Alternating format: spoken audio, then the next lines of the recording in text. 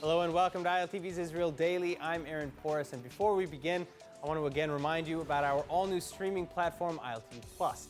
Head to ILTV.tv or to your mobile app store and register today to see all of our full newscasts, morning briefings with Chana Rifkin, and tons of new and exclusive content, all commercial-free. Full episodes of ILTV content will no longer be made available on YouTube and on social media. Now, coming up in today's newscast, a new Israeli ally, Sudan, imploding under a military coup. The tragic story of Eitan Biran potentially seeing its end. And Miss Israel finally crowned ahead of this year's Miss Universe competition scheduled to be held in Eilat.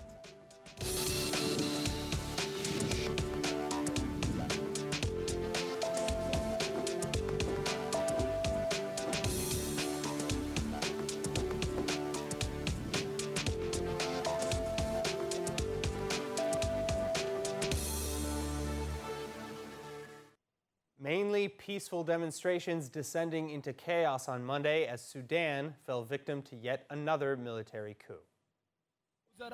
اعتقلوا ناس من مجلس السيادة. ده انقلاب تامي حرفيا واحنا بنرفضه تماما.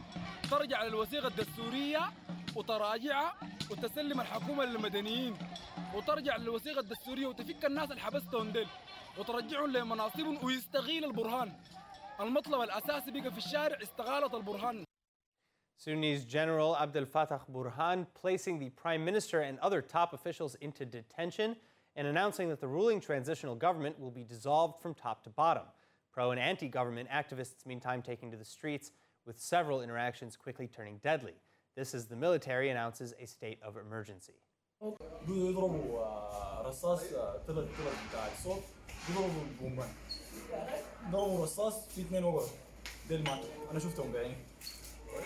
وفي بتاع تاتشر وطلعوا واحد عديد ورجعوا فيهم مرتين زول ده ثالث واحد. Joining me with more, former Israeli ambassador to Egypt and South Sudan and former director of the political planning division within the Israeli Ministry of Foreign Affairs, Ambassador Chaim Cohen. Now, thank you so much for joining us, Ambassador. This coup coming just 2 years after autocratic President Omar al-Bashir was ousted by the army and a transitional military-civilian power sharing deal was reached. You know, what were the Army's primary grievances then versus now? The Army, the military in Sudan is actually heading the government from the very beginning, from 2019, and intend to promote Sudan to a better future. Now, that meant moving ahead basically towards economy progress and bringing the civilian faction headed by Abdallah Hamdouk to improve the economy and also to change the political system to work for a better human rights system within Sudan. And that was accepted by both sides as they started to work with each other relatively up till now, in spite of all difficulties and disagreements, relatively fine. And now in this situation, when the army is felt or is feeling that the demonstrating supporting the civilian anger against the military rule, demonstrating they were brought to a fear of the military rule that they will be a new coup d'etat and destroy whatever they succeeded to build with support of the US and the West. And therefore, they decided to take measures and some steps against the demonstrators and change the governmental system. So General Burhan is calling for cooperation, though, and at least until general elections can be held, he says, in July 2023. Do you think that he actually intends to hand power back to the people as they request, or is it going to be some sort of military governance or mixture as we had until this coup? The mixture is supposed to be till they come to a kind of a process that will bring to more open political system. That was it. That was the case. And at the beginning, they thought about 2022 to consist a new parliament and then elections and new government. Later on, it was delayed to 2024. Now they talk about 2023 in one condition, that they will promote the goals of Sudan and succeeded to move ahead. At the moment, it seems that it's not the case right now, although I wouldn't say that that is a final step, and they wouldn't succeed to re-bridge the gap that we see now, and coming back to a common coalition it's the same way they used to do it up till now. All right, Ambassador Cohen, thank you so much. Thank you. Now, in a shocking revelation, Turkish media now publishing photos of the 15 alleged Israeli spies arrested across the country earlier this month. Given initials for code names to protect their identities from the public, the Turkish Sabah Daily now revealing photos of the 15 men arrested October 7 by Turkish authorities. The lot of them accused of spying for the Israeli Mossad intelligence agency, and their arrest apparently at the hands of some 200 Turkish intelligence officers at the National Intelligence Organization, or MIT. But according to the report, the suspects, said to be of Arab descent, had been split into 5 cells of 3 people each. They ranged in age and nationality, they were placed all across the country, and they entered Turkey at different times. They also held various positions. Allegedly, one wired money through Western unions. Another received funding for meetings at the Israeli consulate and met with Mossad officers abroad, and others collected information. And their apparent targets, Palestinian organizations, individuals of interest, and their affiliates operating on Turkish soil. For example, Palestinian and Syrian students in university who'd received defense industry training. This as recent reports claiming that Palestinian terror group Hamas, for one, has been secretly operating in Turkey right under authorities' noses, conducting cyber attacks and counterintelligence missions against Israel. Assuming the reports are true, however, it's unclear how many of the suspects actually knew that they were working for the Mossad or when they figured it out, as the alleged handlers often used aliases and claimed to represent various entities. Additionally, while the Turkish authorities are yet to officially discuss the arrests, Israel is completely rejecting the report, saying none of those arrested worked for Mossad. Likewise, former deputy director of the Mossad, Knesset member Ram Ben Barak, suggesting that Turkey is just trying to flex its muscles and show off its quote-unquote achievements, which occasionally will result in publishing fake information. Speaking with Israeli Channel 12 News, Ben Barak saying, quote, "None of the published names were of Israeli spies, and therefore the reports should be put in proportion." Moving on, the tragic story of Eitan Biran, orphaned in Italy and then kidnapped to Israel, now coming closer to the finish. The court in Israel on Monday ruling to return the boy to his Italian family. We are very happy. We think that the real winner of this decision is Eitan. We think that Eitan must be back as soon as possible to his school, to his friends, to his grandparents who are waiting for him in Italy. A Tel Aviv court on Monday ending a devastating chapter in the ongoing saga of Eitan Biran. The 6-year-old Biran tragically orphaned in May as the sole survivor of an Italian cable car crash that killed 14 people, including Biran's parents, great-grandparents, and baby brother.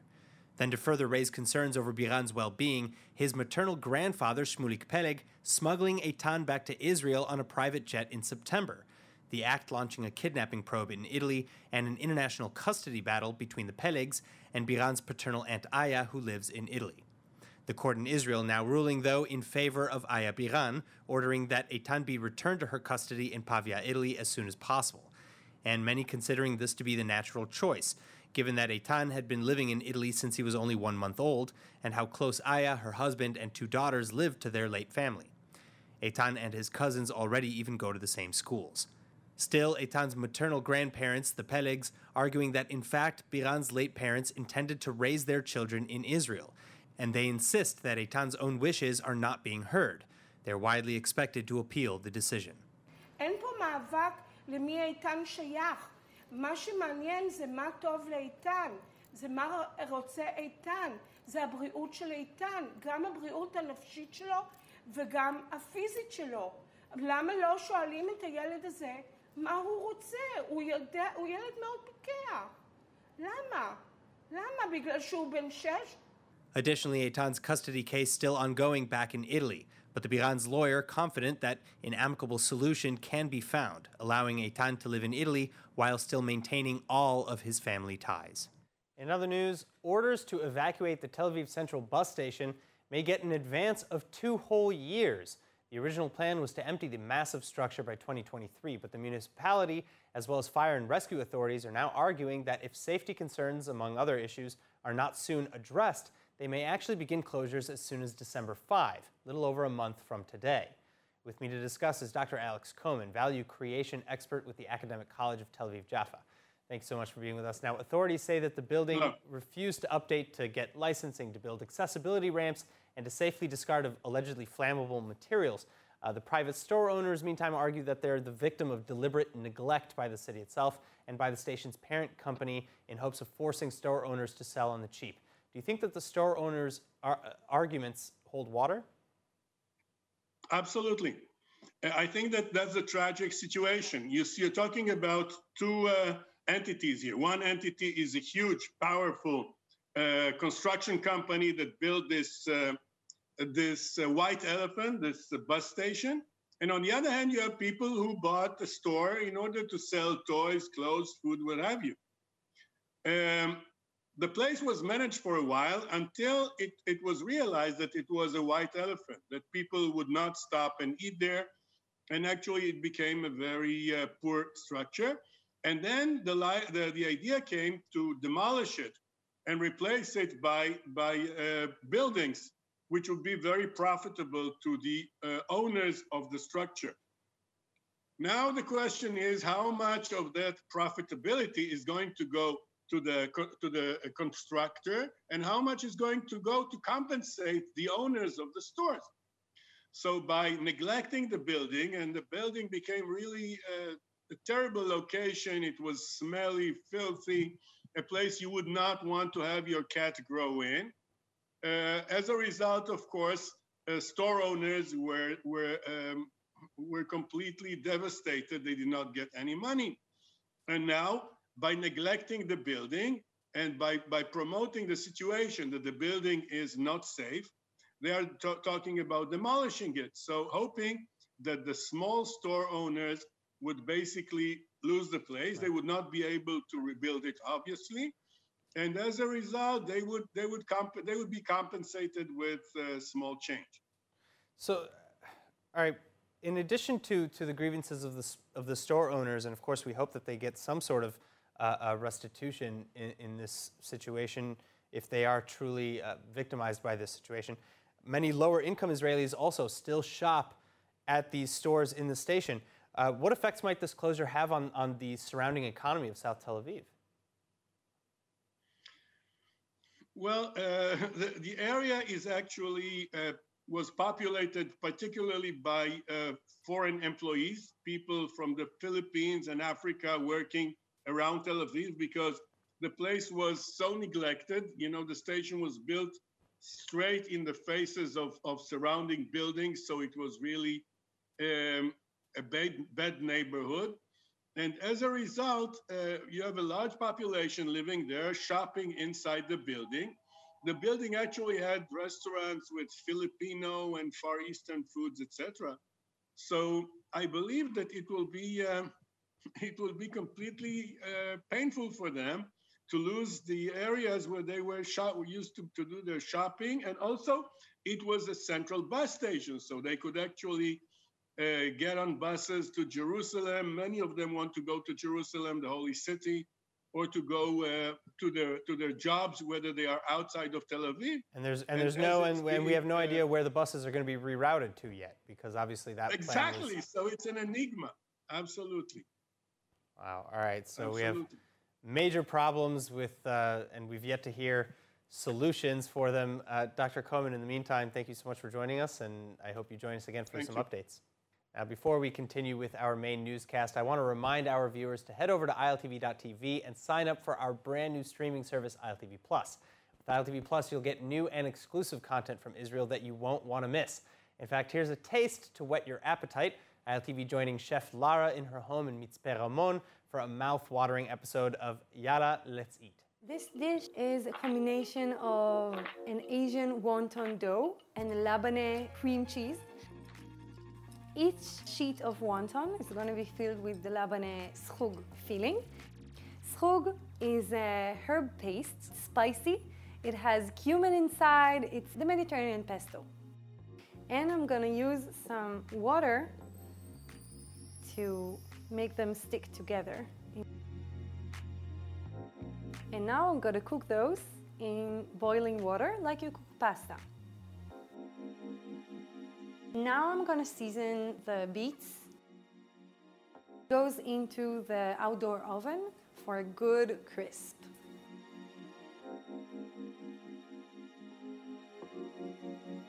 Now that's just one of the several delicious recipes Chef Lara shares, and of course, there's much, much more where that came from, in addition to other amazing content, all available now on ILTV+. All right, shifting now to a more glamorous topic, the Miss Universe 2022 competition set to be held this December in Israel's southern city of Eilat, and Israel's choice to compete this year finally announced. ILTV's Chana Rifkin with all of the details. Chana, thanks so much for joining us. Now, who is the new Miss Israel, and what has she done to earn this spot? Happy to be here, Aaron, as always. So her name's Noah Kochba. She's 22 years old. She served as a medics course commander in the IDF. She has dreams of becoming a pediatrician and developing an interior design startup with her dad. She's currently actually doing that right now. Wow.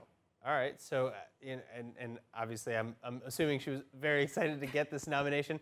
But I understand that actually South African officials and activists are calling for a boycott of this year's competition?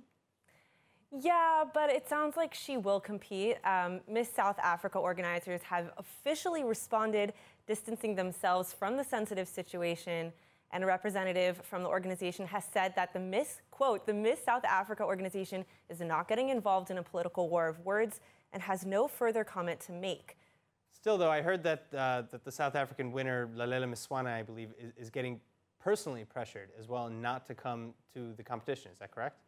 Yeah, and actually Miss Iraq, who in the past has received a lot of flack as well for taking pictures with the Miss Israel, had something to say about it. She really felt very strongly. All I can say is, how dare you? How dare you as a man try to tell an organization for women and women empowerment what to do? This is an opportunity that millions of women dream of having, to go on world stage and represent their people, their nation, their culture, not governments, not politics, and definitely not your political agenda. Wow, all right, so that's strong words coming from Miss Iraq, which, you know, we know that she's come out strongly in support of Israel, or at least in support of making your own judgments. Did she have like a personal message for Lalela Mswane? Yeah, she said that she hopes that she comes to see for herself and make her own decision. All right. Well, I guess with that, we hope that she follows through with that and doesn't kind of give in to the pressures of international BDS. Again, the competition is this December in Eilat, so we hope everybody comes and sees it. Chana, thank you so much for joining us. Of course, happy to be here. All right, now for our final story tonight. For the past few months, we've been showing you short videos from our friends in Ulpan Or, but we've never actually had the privilege of showing you a success story through their program, and that changes now. Joining us in studio is Yoel Ganor, CEO and co-founder of Ulpan Or, and via Zoom, Dr. Jeffrey Koppen, who works as a CMO in Northwestern Medicine Lake Forest Hospital. Thank you so much for being with us. Now, Dr. Koppen, I'll start with you, actually. You know, what caused you to start studying Hebrew, and you know, what got you so intrigued? Well, something I always wanted to do. I have some Hebrew going back to when I was a kid. I went to Hebrew school like so many North American Jews have done. I grew up at Camp Ramah, so I learned Hebrew there. But over the last decade, after my wife and I acquired an apartment in Jerusalem, learning Hebrew became a real priority for me. Wanted to be able to speak directly with Israelis, watch Israeli television, read Hebrew newspapers, read novels, really understand from the inside what's going on in Israel. And Ulpan Or gave me that opportunity. So Yoel, I'll turn to you then. You know, how was the learning process, you know, especially from a teacher's perspective? Okay, actually, Orly and I, we met Jeff in Chicago a couple of years ago, and he already was at an advanced level at that time. However, we noticed that his speech wasn't so structured, and he didn't really know the insights of Israel. So we told him, why don't you study Hebrew with us to be able to understand news, media in Israel, Israeli jokes, you know? And Jeff did that. So now one of his favorite expressions is, totally, truly Israeli one, Yeh beseder, which means it will be okay, it will be all right. So he understands now TV, media. He listens to Effie Trigger's, radio program in the morning. So Jeff is almost Israeli now. So Dr. Kopin, how did you succeed in keeping up with your studies, especially during the COVID-19 pandemic? How did you find time in your busy schedule to do this? Yeah, Aaron, I'll tell you, it's actually the opposite. During the darkest, deepest days of the pandemic back in March through June of 2020, I found looking forward to my Ulpan Shiurim with Coral, my teacher, was something that kept me going during the week. It was spiritually nourishing, literally, and doing my homework, preparing for our classes was just wonderful. I was putting in 14, 15, 16-hour days like I'm a mitmacheh in Israel. That's what it felt like, even though I'm a senior physician. So you're satisfied with the results, I take it? Very much, very much. Like Yoel said, I'm fully capable now of listening to the radio, reading the newspaper. I can read novels, and it's been a challenge, but a great accomplishment. And now my wife, Beth, is also participating in Ulpan Or, in watching her Hebrew develop like it is fantastic. We actually find ourselves speaking Hebrew to each other in our home here in the Chicago area. All right, so again, as someone who went through this frontal and online experience of learning, and Yoel, and for teaching Hebrew for that matter, how was the experience overall? Well, we are so happy whenever any of our students can come to Israel and study with us face to face and experience the rich life of Israel here in person, going to the market, buying stuff, communicating with Israelis, with the natives in Hebrew. And Jeffrey he's fully capable of doing that. And it's total joy to meet someone doing that in Israel. Dr. Kopin? Yeah, no, I agree with you all. It really is a total joy. The one thing I have to say, though, obviously about the pandemic, we haven't been able to go back to Israel now. It'll be 2 years in February. Wow. Thankfully, with the technology that we have with Zoom, I'm able to continue my studies. I can continue to participate as much as possible in what's going on in Israel. So I'm looking forward. God willing, we'll be back in January. Yoel, I hope we get to see you in Orly, and to be able to sit together and be together back home in Jerusalem. All right. Thank you both so much, Dr. Kopin, Yoel Ganol. Thank you. Toda rabah. Thank you, Chef, for being with us today. My pleasure. All right, now let's take a look at the weather forecast with Hannah Rifkin. Continuing, although temperatures staying as they are mostly, meteorologists expecting this evening's lows to range between 13 to 19 degrees Celsius, and then tomorrow, highs varying in the mid-20s. Now back to the studio with Aaron. All right, now before we go, let's take a look at what's going viral here in Israel.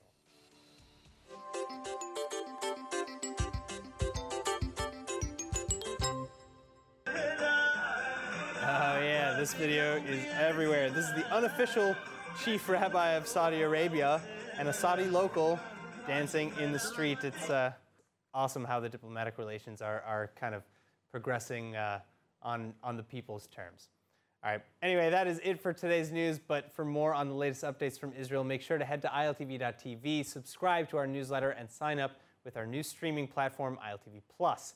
We will no longer be showing full episodes on YouTube or on social media. Instead, on ILTV Plus, you can still get all of your favorite ILTV programs, exclusive content, and much, much more, available on all devices, all app stores, and on both Roku and Amazon Fire TV. I'm Aaron Porras. Be well, and thank you so much for watching. Good.